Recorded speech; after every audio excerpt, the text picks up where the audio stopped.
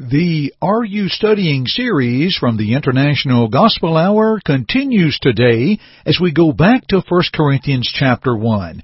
Would you love a few moments of just some good book, chapter, and verse study? Well, let's learn, let's grow, and let's study. Stay tuned. We'll be right back with the International Gospel Hour. On Jordan's stormy banks I stand. Hi, this is Jay Webb for International Gospel Hour. For almost 90 years, Churches of Christ have proclaimed God's Word through International Gospel Hour. You are about to listen to another Bible-based lesson with Jeff Archie of International Gospel Hour, starting now. I am bound for the promised land. In 1 Corinthians chapter 1, verses 4 through 9, the Bible says, I thank my God always concerning you for the grace of God which was given to you by Christ Jesus, that you were enriched in everything by Him, in all utterance and all knowledge, even as the testimony of Christ was confirmed in you, so that you come short in no gift, eagerly waiting for the revelation of our Lord Jesus Christ, who will also confirm you to the end, that you may be blameless in the day of our Lord Jesus Christ. God is faithful, by whom you were called into the fellowship of His Son, Jesus Christ our Lord. To God be the glory for His beautiful Word, and may the Lord bless us with the reading and the hearing and the application of His Word in study. From 1 Corinthians 1, verses 4 through 9, please note a couple of things. First of all, these are words of assurance written to Christians at Corinth. The church that we read of in the New Testament, that's the church at Corinth. Oh, yes, friends, it had its share of problems, as we will see.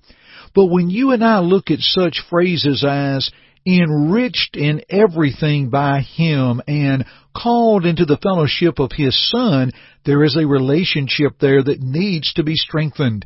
The words confirmed, and not only mentioned once, but twice, confirmed and confirm, reminds us that the Lord loves His church, and He wanted the best for these Christians at Corinth who had fallen into some tough times. Also from this text, I am thankful also. Paul said, I thank my God always concerning you, writing to the Corinthians. Well, I am thankful to God for you, our listeners of the International Gospel Hour. Welcome today. Thank you for tuning in. We are greatly encouraged to see the feedback to our work and to hear the good words that you bring forth. And we're thankful that you are growing and learning, and we pray that we'll say something that will help you.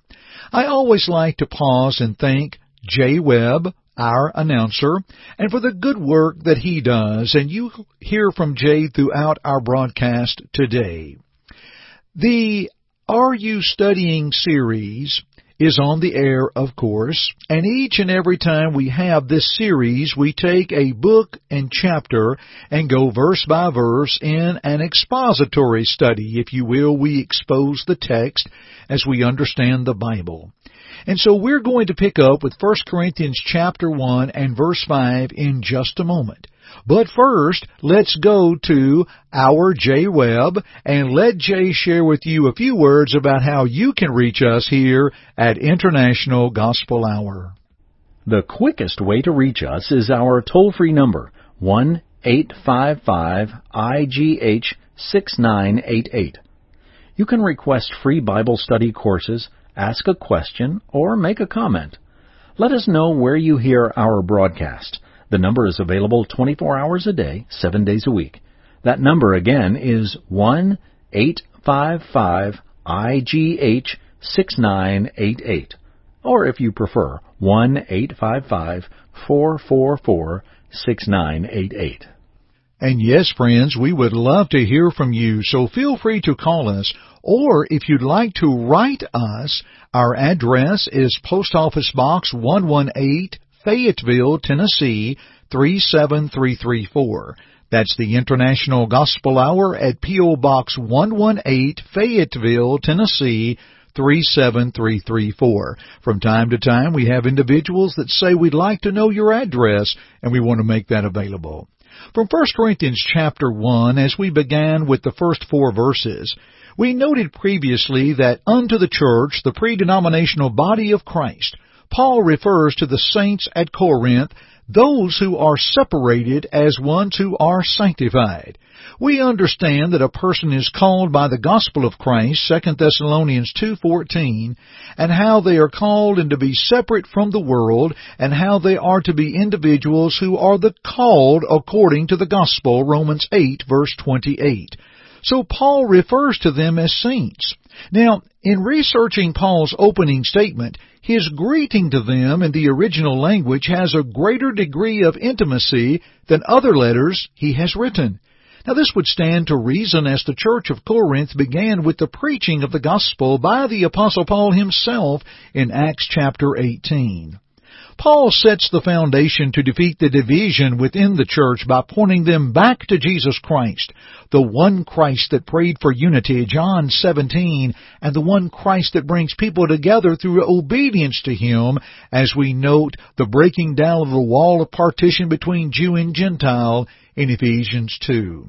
We pick up with verse 5, and we learn that the Christian is enriched by Jesus Christ, that the individual, the Christian, is not enriched by himself or herself.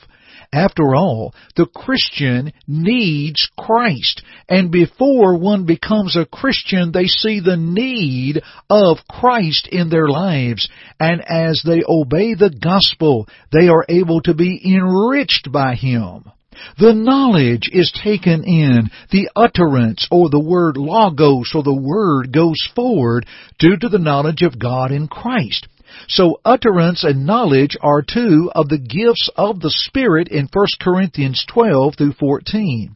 Now, Paul makes mention to them about the gifts and the special reference to the spiritual gifts, that was bestowed on the church at Corinth. That was the primary purpose of those gifts, to teach and to instruct. We note that from Mark 16:20 and Ephesians 4:8 through 15.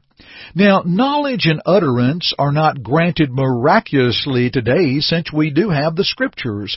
For all Scripture is given by inspiration of God, and it is profitable for doctrine, for reproof, for correction, for instruction in righteousness, that the man of God may be complete or perfect, thoroughly furnished unto every good work. 2 Timothy 3:16 and 17.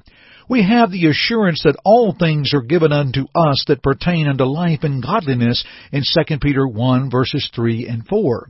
So we can grow in our knowledge, and the utterance or what we convey and teach comes forth from us in our study, because we are enriched by Jesus Christ into a study of His Word, knowing what we are to do and what we are to say.